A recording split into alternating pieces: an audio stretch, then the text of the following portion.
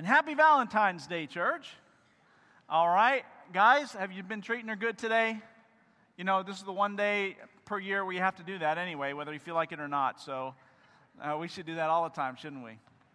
Should we take a poll? Ladies, let's just make sure we're all on the same page here. Ladies, how many would say today your husband has treated you special because it's Valentine's Day? How many ladies? Good for you. Good job, man. So everybody's looking around taking notes. Who's the guy she's sitting next to? Let's see. Did he get that right? I won't have you raise your hand if it's the other way around. You just kind of give him one of these, and we'll know what that means. Okay. Well, anyway, if you're here with your Valentine or whether you're not, we are so blessed to serve a God who loves us, and we really define love. We really understand what love is because of His nature and the way that He gives to us and the way that He provides for us. And we worship and we have the privilege of loving a gracious God who loves us in return. Amen? Our Good Shepherd. And turn to Psalm 23. We're going to continue our study this morning, this series, The Shepherd and the Sheep. And we made a correlation last week between Psalm 23 and John chapter 10. So that's a good study, by the way, to parallel those two passages, compare them, contrast them. They give light to one another. Jesus is speaking about the very same concepts that David is speaking about in Psalm 23 when he writes, and it's recorded in John chapter 10. Okay? So we started in Psalm 23, but we're going to be in John chapter 10. So I'm giving you a second to get there. Psalm 23. Let's see where we are in our psalm. Verse number 1 says, "The Lord is my shepherd, I shall not want. He makes me to lie down in green pastures. He leads me beside the still waters." And we're still looking at that concept of Him making us to lie down in green pastures. And that's what brings us really to John chapter 10. So just in the matter of review, because we're picking up where we left off last week, in review, we saw that in John chapter 10, Jesus says that He is the good shepherd. And if Jesus Himself, verse 9 of John chapter 10, if He's the door, then anyone that enters must enter through Him. Look at verse 9. "I am the door. If anyone enters by me, he will be saved." Then what happens? After he's saved, it says, "and will go in and out and find" what? Pasture. The concept of the sheep coming in and finding pasture, finding that place where He makes us to lie down in the green pastures, where we find rest for our souls, where we're rejuvenated, where we're safe, where we're peaceful. Remember, we looked at the fact that sheep really don't lay down very often. There have to be a lot of things in place already for them to feel safe enough to lie down. And that's the things that we're looking at. But remember this, church, remember this. Whether you get all the outline answers this morning or get all the right note card fill-ins correct, regardless of that, listen to this morning. John 10:10. "The thief does not come except to kill, steal, and destroy. And Jesus, the Good Shepherd, said, I have come that they might have life and that they might have it more abundantly." Guys, check this out. The benefit, the result of Jesus coming as the Good Shepherd, giving His life up for us, taking the role of shepherd in our lives, the benefit, the way that affects us is through what He calls this not just life, not just everlasting life, but abundant life. The picture of lying down in green pastures is really an indication that He's come to give us so much more in our experience of life because He's the shepherd and has provided that place to lie down for us. Do you see that? It's something that we cannot find outside of the pasture that He provides. Sheep need to be, remember, Jesus came to give abundant life. Sheep need to be what? Safe, peaceful, and fruitful. They're a lot like us. They need that. And when they're not, they're agitated and they're restless and they're squirmy and they're like the little 3 and 4 year olds all the time, which, we think is funny because it's so evident in 3 and 4 year olds. But I wonder if God looks from heaven spiritually, emotionally, into our lives. I wonder if we look like that sometimes. Just so unsettled and anxious and full of just this tension and strife always. And when sheep are like that, they cannot lay down and they cannot rest. So there are 4 things that need to take place, shepherds tell us, in order for a sheep to be able to feel like he's safe and secure enough to lie down. The first one we looked at last week, they need to be free from all fear. The second one, where we want to pick up, he makes me to lie down in green pastures, is they also need to be free from friction with others. Friction with others. Turn in your Bibles to James chapter 3. And while you're turning there, I'd like to teach you something else about sheep. You've heard of the pecking order, right? The pecking order is that social order or the hierarchy that develops among chickens, right? Because they're peckers. And so that's where we coined that phrase from, because some chickens like to assert themselves over other chickens, and they like to dominate, and really for the stupidest reasons. And there are other animals that do the same. There actually is, I understand, a horning order. Horning for those with horns. They do the same thing. And guess what? Sheep also have something that they do. It's called the butting order. Butting, B-U-T-T, order. And that's because sheep will constantly, when they're annoyed or bothered or think they should be annoyed with other sheep, the way that they respond is they butt them. They might butt them with their head, whether it's a ram or a ewe, doesn't matter. As a matter of fact, shepherds tell me that the most cantankerous of sheep are usually the older females.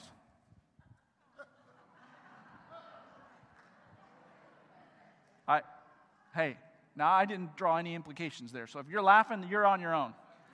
Okay? I know better. The older females in this church are the sweetest ones. Right? You guys, you better say right. Okay. But the point is, it's not always just the rams. It's not the male dominant. Sometimes it's the little squirrely ones. Sometimes it's the older females. And the idea is that when they're not happy with each other, and which is quite often, there's a rivalry, there's a jealousy about getting to the certain place before the others. There's a selfish nature that they have, always trying to put themselves before the other sheep. They're sort of an insecure animal. Because if so many things aren't just perfect, they're agitated, and then the first ones they blame are the ones around them. And they begin to start bumping and nudging and stepping on. And this is sheep behavior, guys. This is what shepherds teach us and tell us about sheep. They can be mean to one another at times. And I think the same exists with God's people. Now, are we talking about unchurched, lost people?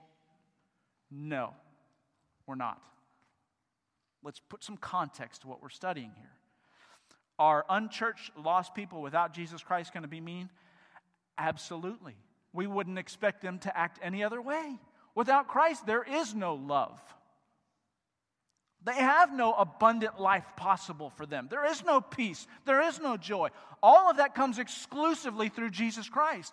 So we're speaking about sheep that belong to the shepherd who come in and out and find pasture. Those sheep oftentimes will have rivalry, contentions, jealousies with one another. That also fits. So what's the source of the problem here with sheep? It's that they're sheep. That's the source of the problem. Now, let me give you some training wheels and walk you along. What does that imply? Let's see. Sheep are the one animal that God himself calls us most like in the scriptures, right? We've agreed there. There are most comparisons to us to sheep. That's evident. In other words, we as the people of God also have a conflict with one another tendency. We have strife and envy and jealousies. Why? Because we are human. Because it's our nature. That's just going to happen. It's not something that we would ever expect not to be tempted with or not to experience. It's something that very clearly is going to be happening. There's a budding order in the church among the people of God. I really wanted to say something right there, but I probably shouldn't. Quit being a budding order. Quit. You know what I mean. These petty peeves that we have with one another. It happens in marriages. Happens in families, between parents and siblings. It happens within fellowships as well, church congregations. We get so caught up and focused on and narrowed in on the things that bother us, the things usually, like sheep, that threaten our security or our perception of our security. There's a contention with somebody else because we have some sense that they're getting something that we're not. Or perhaps we want what they can't even have. We want to put ourselves before them.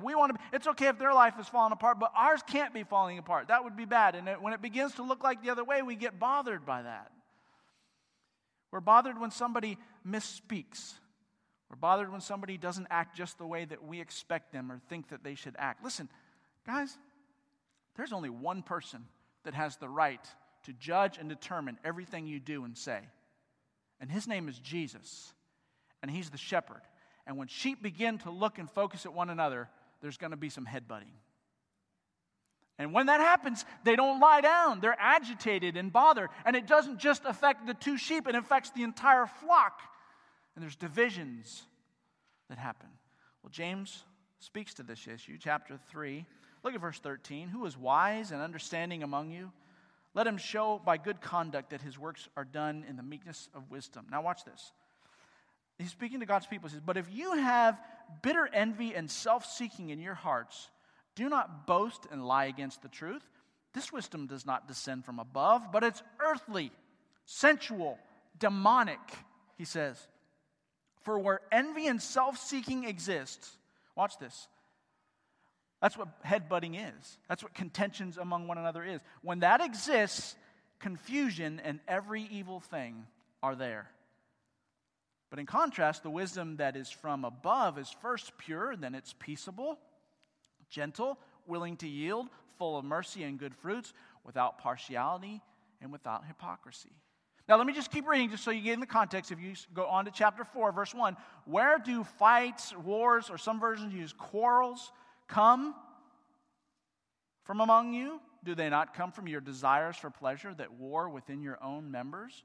You lust and you do not have. You murder and covet and cannot obtain. Guys, just remember, James is speaking to the church. Okay? There is a lusting, there is a desire, a self-seeking, an envy that exists within your heart. Listen, can we just be honest this morning and admit that's something that all of us are going to experience from time to time. There's a self-seeking. And that always is the source of conflict among God's people. It's not easy to avoid, but it's easy to understand. It's very simple. Whenever there's conflict between you and another brother or sister, whether it's in your marriage or in the church or anywhere in between, somewhere at the root of that quarreling, that contention is self-seeking, envy, somebody being selfish.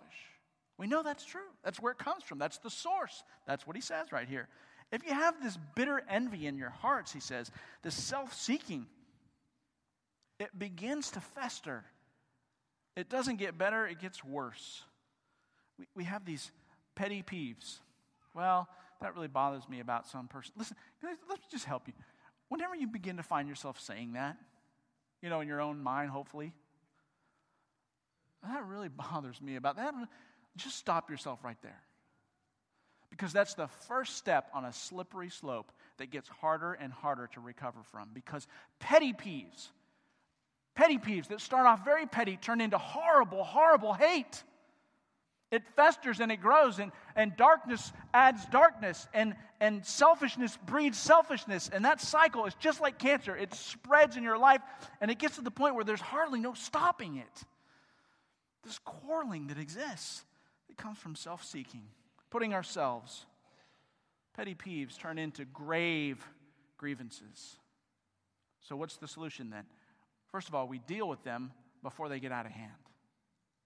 Right?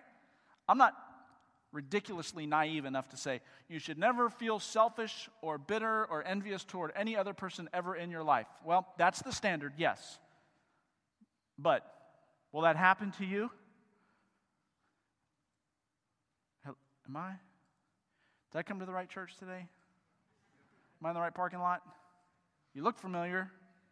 Yeah, you look like my sheep.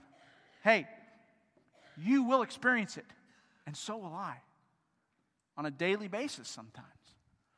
So the solution becomes very important. The problem is one another. The problem is that we are sheep. We are weak that way. Turn to John 15. I'm going to show you the solution.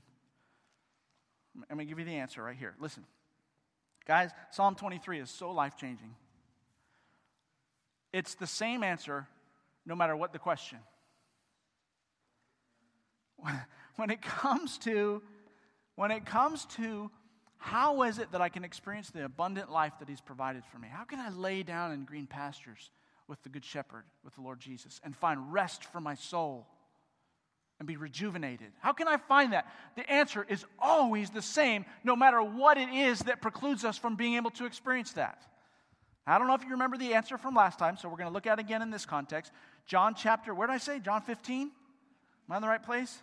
Okay, look, John 15, look at verse 9. See what Jesus says. As the Father loved me, I also have loved you. Now watch what He says. Every once in a while, come check out my love. Did you see that? Did I read it right? Thank you. Some of you are awake. As the Father loved me, I have loved you. When you're at church, come to my love.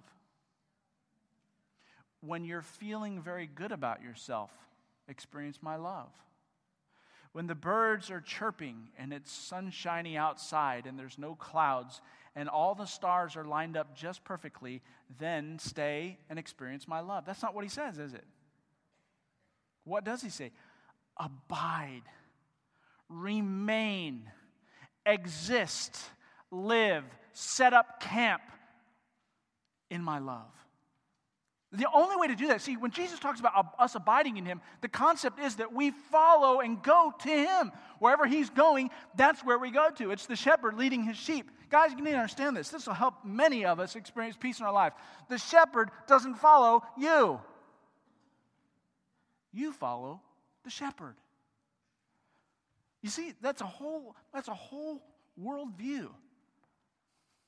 We think that we just kind of go into life sometimes and face life the best we can and take on people as they interact with us, and we're bringing Jesus with us. Come on, Jesus, let's go. I got this relationship. I got this agenda. I have this hobby. This is going on in my life. Here's this. That's entirely the wrong focus. I hope what you're learning in your small group studies through the Experiencing God study, I hope you're learning to change that focus to where Jesus becomes the center of life, to where we run and pursue and set our course to wherever He is working in our life, and then the relationships, and then the circumstances, then everything else comes out of that. That's what He means when He says, abide in my love. Are you with me? Is it out there? No, it's right where Jesus is. Are we supposed to stay there? Yes. How do we stay there? By taking Him with us? No, by following Him, staying with Him. Here's the solution.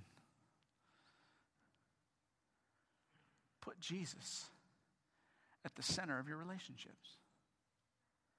Let the Lord Himself be the one that dictates and determines the nature of your relationship with other people. Abide in His love. These things, in verse 11, I have spoken to you that my joy may remain in you, and that your joy may be full. This is my commandment, that you love one another. How? As I have loved you. How do we do that? By abiding in His love. Greater love has no one than this, to lay down one's life for his friends. You know, the world teaches us, church, the world teaches us sometimes that we got to stand up to people. We got to stand up for ourselves. The mantra of success in Western civilization is basically this. You can be successful if you pull yourself up by your own bootstraps, if you take the bull by the horns, take on life, stand up to people who stand in your way and resist you, and persevere. That's Western civilization mentality. That's the way our culture thinks, okay? But be careful. That's a cultural concept. That's not a biblical concept. The biblical concept is in contrast to that. It's much different. It has to do with not stand up for yourself, but lie down. Submit. surrender, yield, give preference to. I must decrease that he must increase. The first shall be last and the last shall be first. Do you see all those principles are talking about the very same thing? They're letting God control the nature of how we act, how we live, and how we respond. And that always, always indicates some degree of surrender. You're not responsible for your own successful relationships. You're not. You're responsible to abide in his love and to treat others as he's treating you. With the same love that you're abiding in that comes from the Lord Jesus Christ, that very distinct, different kind of love, that's the kind of love that we're supposed to live in. Set up camp. You know what that means? That means you do the same to the people around you. That's how you govern and direct your relationships with people. That's very true on Valentine's Day. We want to make sure to point this out. That's very true in intimate love relationships between husband and wife. It's, hey, listen, marriage counseling 101. Here it is. We can do it in 3 minutes. I only charge you a third of the price. Just kidding, I don't charge anything. Somebody's eyes went this big. Forget I said that. Watch this. Save you all the time. Love one another as Christ loves you. If that determined our behavior, if that was something more than just what we write on the walls and put on our license plates and all those things, if that's actually how we acted, listen, you would find that you're able to lie down and find rest. Stop fighting with people. Stop quarreling. I'm going to say this because I love you, church, truthfully. Now I'm being very serious right here. This is something that you don't say to people as a pastor unless you really love them and care for them.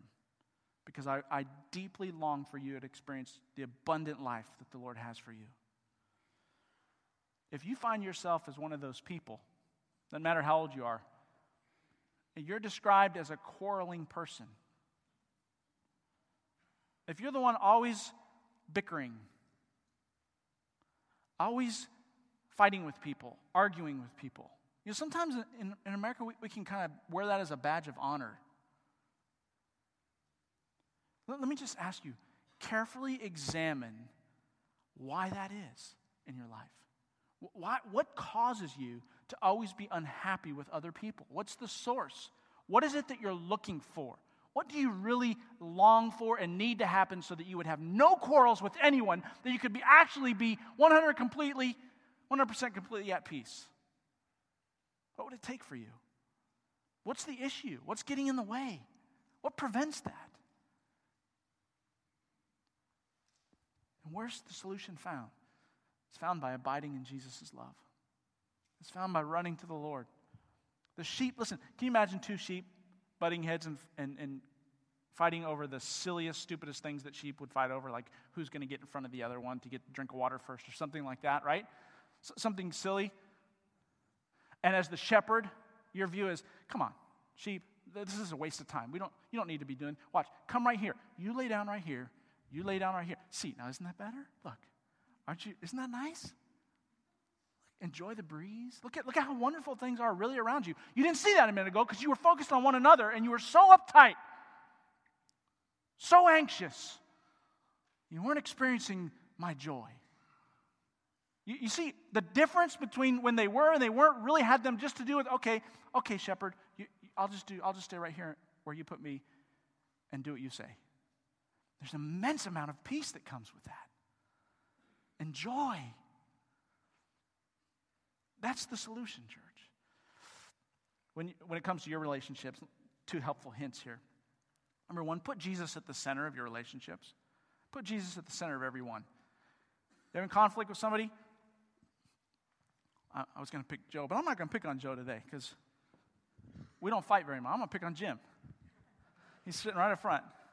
So if Jim and I are in conflict, and it's, he said this and you said that, and you didn't say that right, and I'm just mad at you, and I don't want to look at you right now. I hope I don't see you when I come to church. You know, all those kind of things that begin, don't look at me like you're so spiritual. It happens all the time.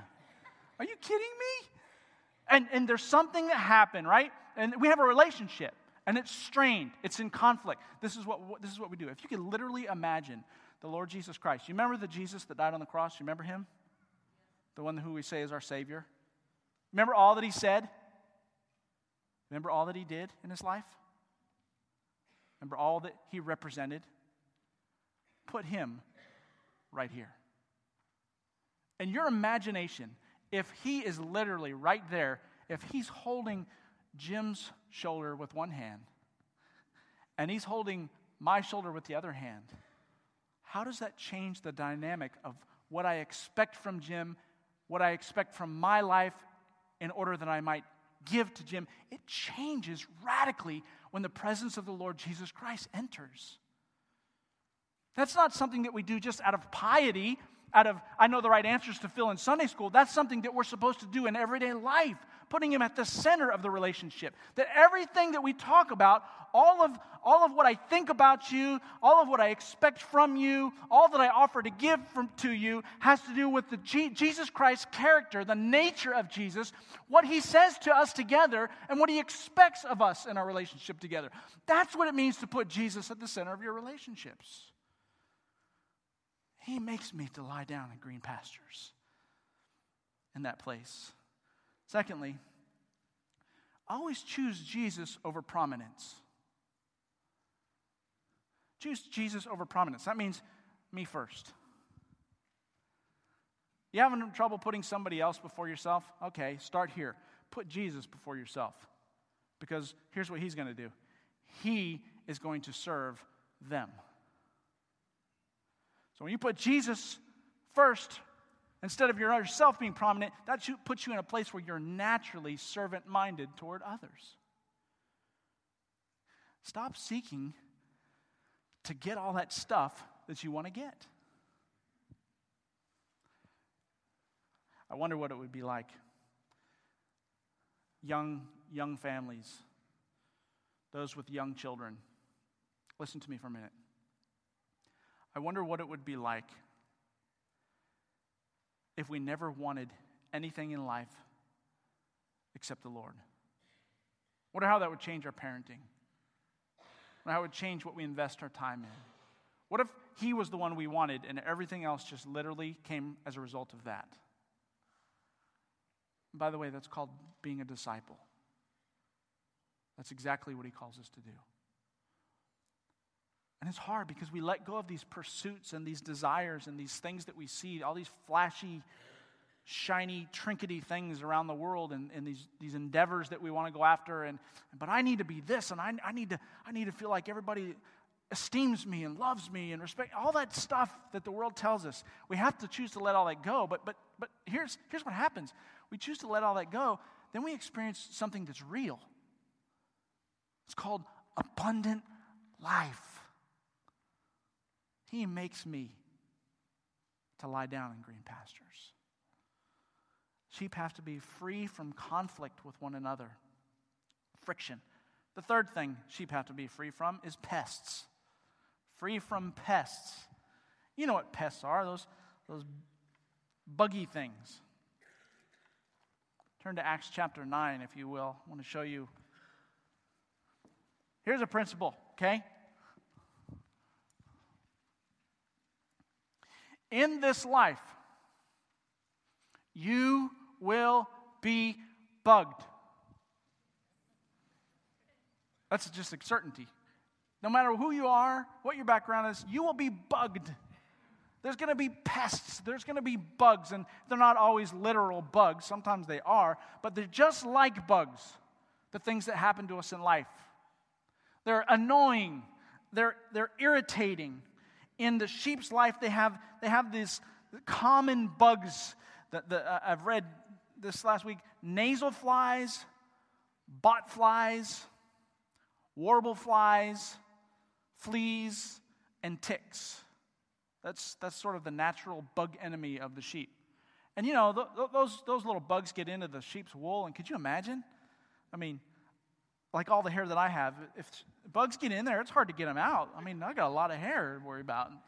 You imagine all those little fly eggs and larvae and itchy, bacterial-driven stuff getting tangled up and caught in all that wool. And just like, get off. And that's the way sheep are. When there's a bug problem, they're very restless. They stomp their feet a lot, like cows and horses do, getting rid of the flies, right? And they're rubbing up against stuff all the time, losing sight of where the shepherd is or where the sheep are because they're so consumed with these bugs that they're trying to get them off. Sometimes they'll roll around and get stuck. We're going to talk about being cast pretty soon. Being stuck upside down, not able to get right side up. They do all kinds of weird, funky things when they're being bugged. And guys, guess what? You do too. You and I as sheep, when something bugs us, when we're annoyed, when we're irritated, agitated by something in life, whatever it is, we get so distracted, so caught up, and we're not able to lie down and rest, are we? We're not able to find the joy, the abundance of joy. We're not able to find the abundant life that Jesus has for us. We're too focused on alleviating ourselves from the annoyance of whatever bug is bugging us. Okay, time for you to write something down if you haven't already. I want to ask you to consider writing down something on your outline card that bugs you. Maybe it's right now something in life that's bugging me, a person, a circumstance, a situation. You catch yourself always thinking about, oh man, that bugs me.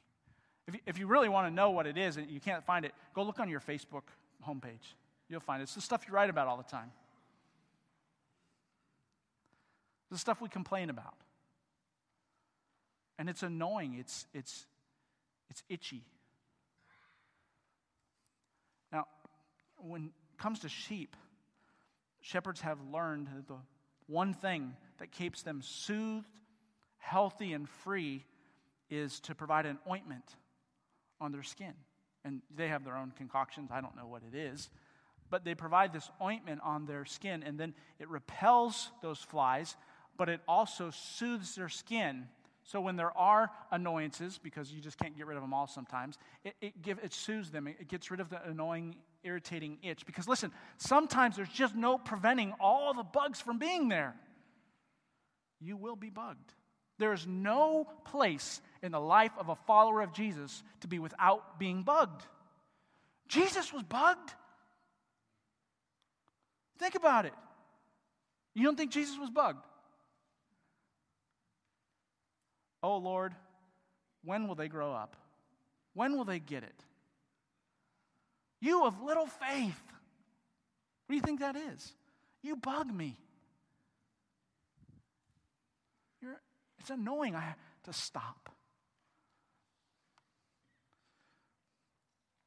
So what's the solution? Again, there's a pattern developing here. I'm hoping you're catching what it is. Sheep cannot get the bugs off them, but they have learned when they're very buggy, when they're annoyed, irritated, they've learned to come running to the shepherd. It's the shepherd that provides the ointment, provides the salve, that provides something that relieves them, that helps them. And they don't know any place else in the world to go other than the shepherd. You see why sheep make such a perfect example for our lives? You cannot escape some things that will just bug you. And listen, sometimes it'll irritate you, and there's actually a rash, an effect on your life, a wound. You've been hurt by something. God provides an ointment for us. Acts chapter 9. Now, this is an interesting passage. This is a passage talking about that when the Apostle Paul was saved, that he came to the church, and the rest of the church was afraid of him. You know why they were afraid of him? Because he had been the biggest bug in their life.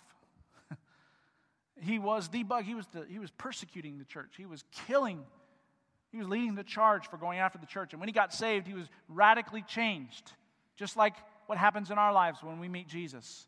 And he was so changed, and God began to use him in the church, and there was a lot of questioning, a lot of, what? You're all of a sudden for us now? You were against us. And there's a lot of potential conflict that arises. I want you to read in verse 31, this one little verse. Then the churches throughout all Judea, Galilee, and Samaria had peace and were edified. Now watch this. And walking in the fear of the Lord and in the comfort of the Holy Spirit, they were multiplied. You remember what we see? Sheep have to be peaceful. And what was the last one? Fruitful. Multiply. How on earth does the church get to the place where even though we're annoyed, even though we're bugged, even though there's conflict and trouble and wounding, that we're still able to be multiplied? It's called the Comforter. Who's that? It's the Holy Spirit. Remember Jesus in John 15:16? It says, I will send you the Comforter. He will come and help you. The Paraclete in the Greek, the one who comes alongside, shares, carries the burden, and helps, provides comfort. Listen, I want you to know this, church. There are times in life, where there just is no way to avoid being irritated, being wounded. Okay? That's going to happen. Jesus said, in this life you will suffer trials of many kinds. They will have their impact and their effect on you. It's not always easy. Sometimes it leaves a scrape or a rash on your heart or some effect. And we don't want to go on living the rest of our life having that one event, that one circumstance, that one relationship constantly bugging us, constantly irritating, getting inflamed so we can never rest and experience the joy and the peace that He has for us. So He's given us the Holy Spirit. And sometimes the role of the Holy Spirit in your life is to come and just provide soothing. Did you know that? Did you know that God has provided something of His own nature, His own character, so that when you go through difficulties in life, that He's able to not take them away, but soothe and heal your heart, to soothe your soul in spite of the bugging, annoying, irritating events that are happening around you? I don't know about you, but that's relieving to me. I'm glad to know that if I will come to Jesus, if I will abide in Him and His Word abide in me, that the Holy Spirit will reside and fill me up from the tip of my toes to the top of my head, everywhere in between, with His soothing, comforting love. Do you see how blessed we are, church? The world doesn't have that. What is the great benefit that Jesus came from heaven to earth to be our Savior? Eternal life? Yes, but also abundant life. An abundant life includes being soothed, being comforted. What do you see? You can't go turn to some book or some person or fix it. It's the Holy Spirit who's the comforter. And then we're finally able to lie down, free from pests, the pests of life. Finally, sheep need to be free from hunger. Free from hunger. I'm kind of like that. I can identify very easily with this one. When I'm hungry, everybody knows it. Is that true, honey? In my family, the first question, if Dad's being grouchy or Julie thinks I'm being grouchy, the first thing is, would you like a sandwich? Do you need to eat some cereal or something? They just know. I get hungry, I get restless. I'm not able to lay down and rest and be rejuvenated and have my soul restored when I'm hungry. All I'm worried about is getting food. That sound in my stomach and that feeling drives me nuts. That's how we are as sheep. But it's not always just food that we're seeking after. It's something else. It's a possession. I just got to have one of those. I got a lifestyle. If I could finally get to this place where I can have these things and do this, and people would look at my life and see this, then I'll finally be okay, right? A certain reputation that if people, when they see me, would think of this, or they would know this, then I'll be happy. I'll finally be okay if they would see me that way, if I would have that kind of reputation. And we're constantly hungry for all kinds of stuff out there in the world.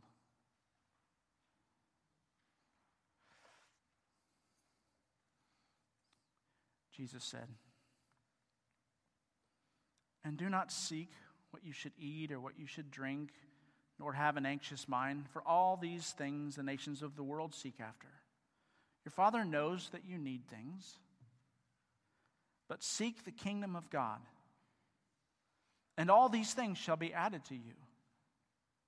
That's the passage that says, listen, if you will put seeking what the shepherd's doing, his business, God's kingdom, if you will seek after that, then you don't have to be worried about whatever else in life that you might need to make you feel content, to make you feel whole. Whatever it is you're looking for, listen, the answer isn't found anywhere in the world.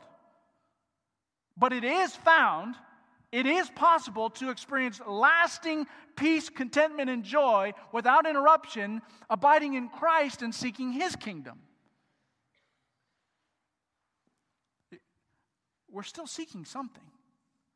The question is, what are you seeking? Interesting. You're familiar with that passage in Luke chapter 12, perhaps, but seek first the kingdom of God, and all these things will be added unto you.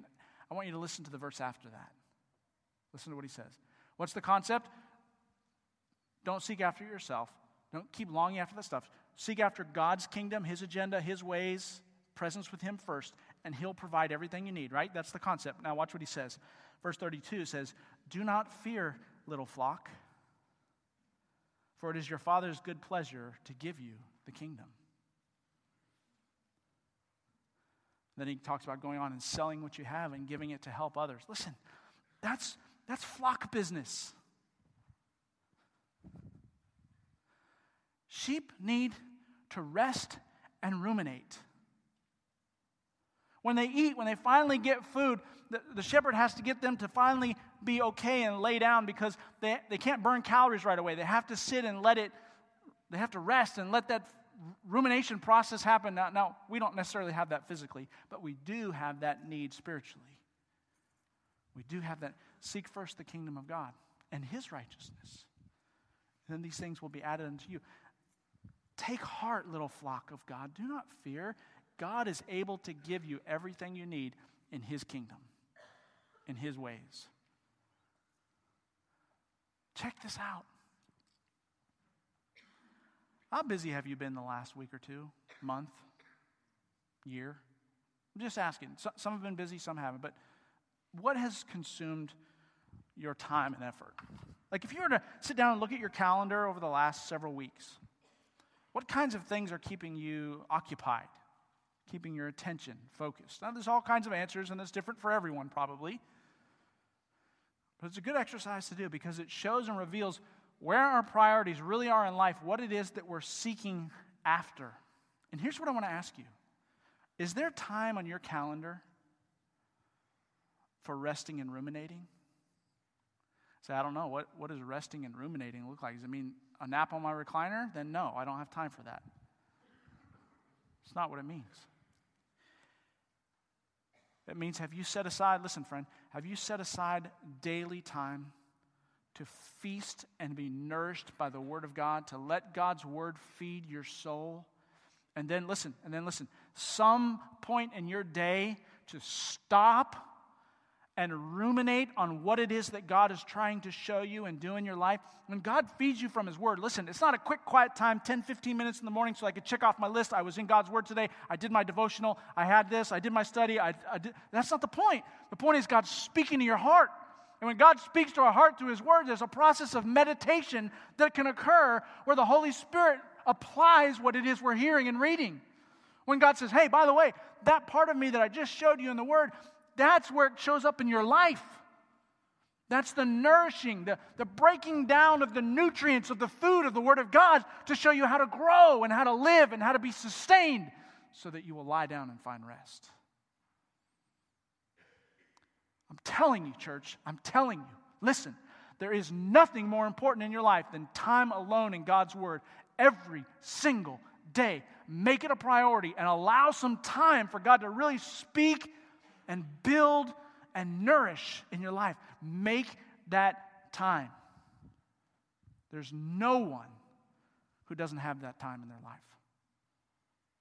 If you tell me there's no time for that in your life, then listen, friend, you better change something. And you better change it fast, because what's going to happen is you're never going to lay down. Well, what's the point there? You're never going to rest. Well, so what? I'm strong. I can handle it. That means you will never experience the abundance of the Lord's life. You can't afford to miss that. Because you'll end up on your last breath, exhausted, spent, full of regrets, missing opportunities that God wanted to use in your life to glorify His name and for you to find rest. What a good shepherd. The Lord is my shepherd. I shall not want. He makes me to lie down in green pastures. That means He prevents freedom from fear. It means He prevents in my life freedom from friction with others, freedom from pests in my life, and freedom from all hunger, so that I can rest and ruminate and experience the joy of my salvation. Listen, right here, right now, even today. Let's pray.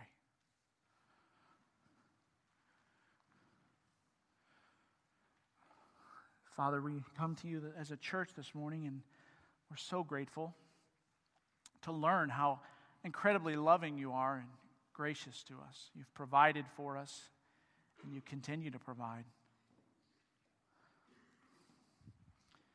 And as you're praying, maybe you're here this morning and you're not sure if you really belong to the flock of Jesus.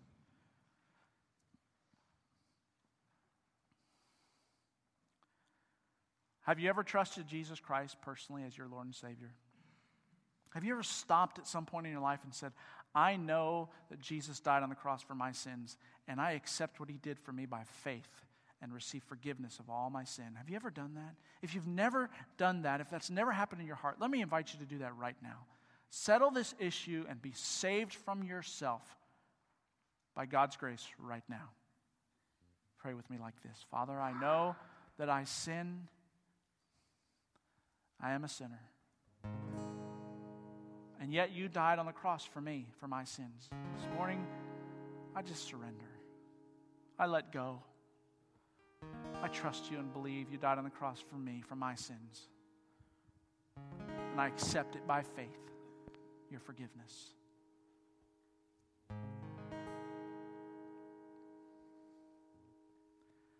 And we've come and experienced His pasture.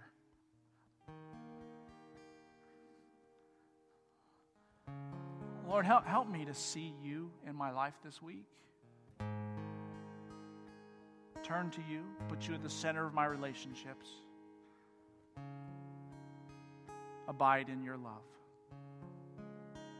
whatever's going on. And I want to ask you, invite you, if God's speaking to your heart, this is a response time. You'd like to come forward, maybe come forward, just stand and pray, kneel. However God's speaking to your heart, if you'd like to respond, the altar's open. It's an invitation time for you to come and just simply make a commitment to God, be grateful to God, worship in your own personal way. Come find rest for your soul this morning. The Good Shepherd makes you to lie down in green pastures. Would you come? God's speaking to your heart, you come.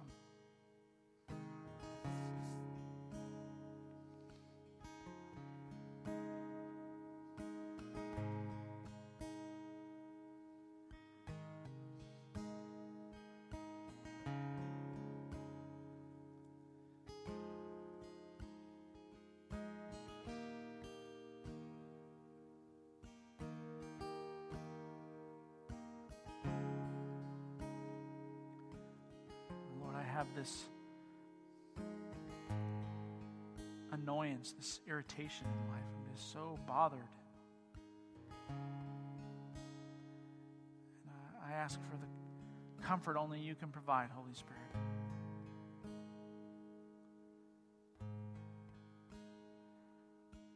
I'm stressed out, anxious, distracted, unsettled. And this morning I've heard your word, and I know that if I come and just lay it at your feet and just do what you say to do, there will be abundant life and peace. So I choose to do that. Lord, help me.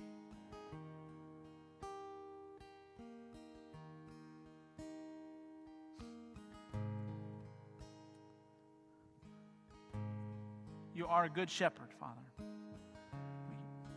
confess that and praise you for it this morning in our worship service, exalting you, who makes us to lie down in green pastures. And there's nowhere else we want to be this morning. So we come to you.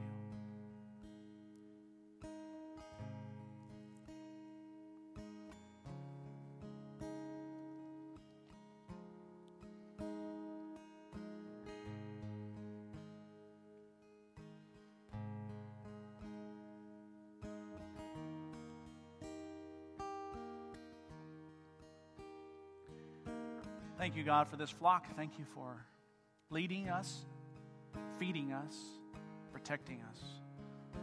We worship you this morning, and we love you this morning. We exalt you in Jesus' name. Amen. Amen? Amen. God's good to us, church. God is good.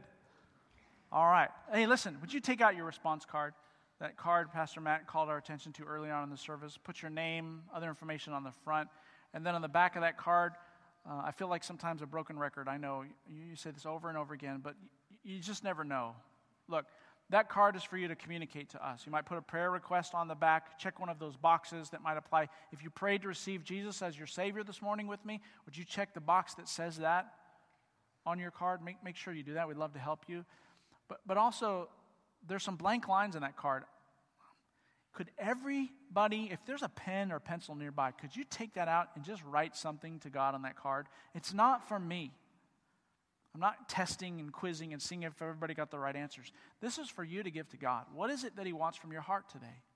If we walk away from this place, church, having heard the truth from God's word and never made a commitment of response, then we've missed God this morning. He's speaking in our heart and working in our lives. Write something on there. Make it important. Sign it. God, this is what you showed me. This is what you told me. Here's what I'm praising you for. I worship you for this. Thank you. Help me. I will. Put that on your card. And so the guys that are going to help with the offering come forward at this time. I ask you to just put that card on the offering plate. They're going to make sure to get that plate all around. Make sure everybody can put one in this morning. Also, I ask you to worship through tithes and offerings. And God has been so faithful. He's the provider, right? He's the shepherd. He owns everything. Church, does God own all that is? He does. Our tithe is a way for us to show him that we appreciate that and that we trust him to keep providing for us. And so we give that tithe that's holy unto the Lord, and we give it generously, sacrificially as an act of worship, and God blesses that. Kevin, you going to lead some prayer?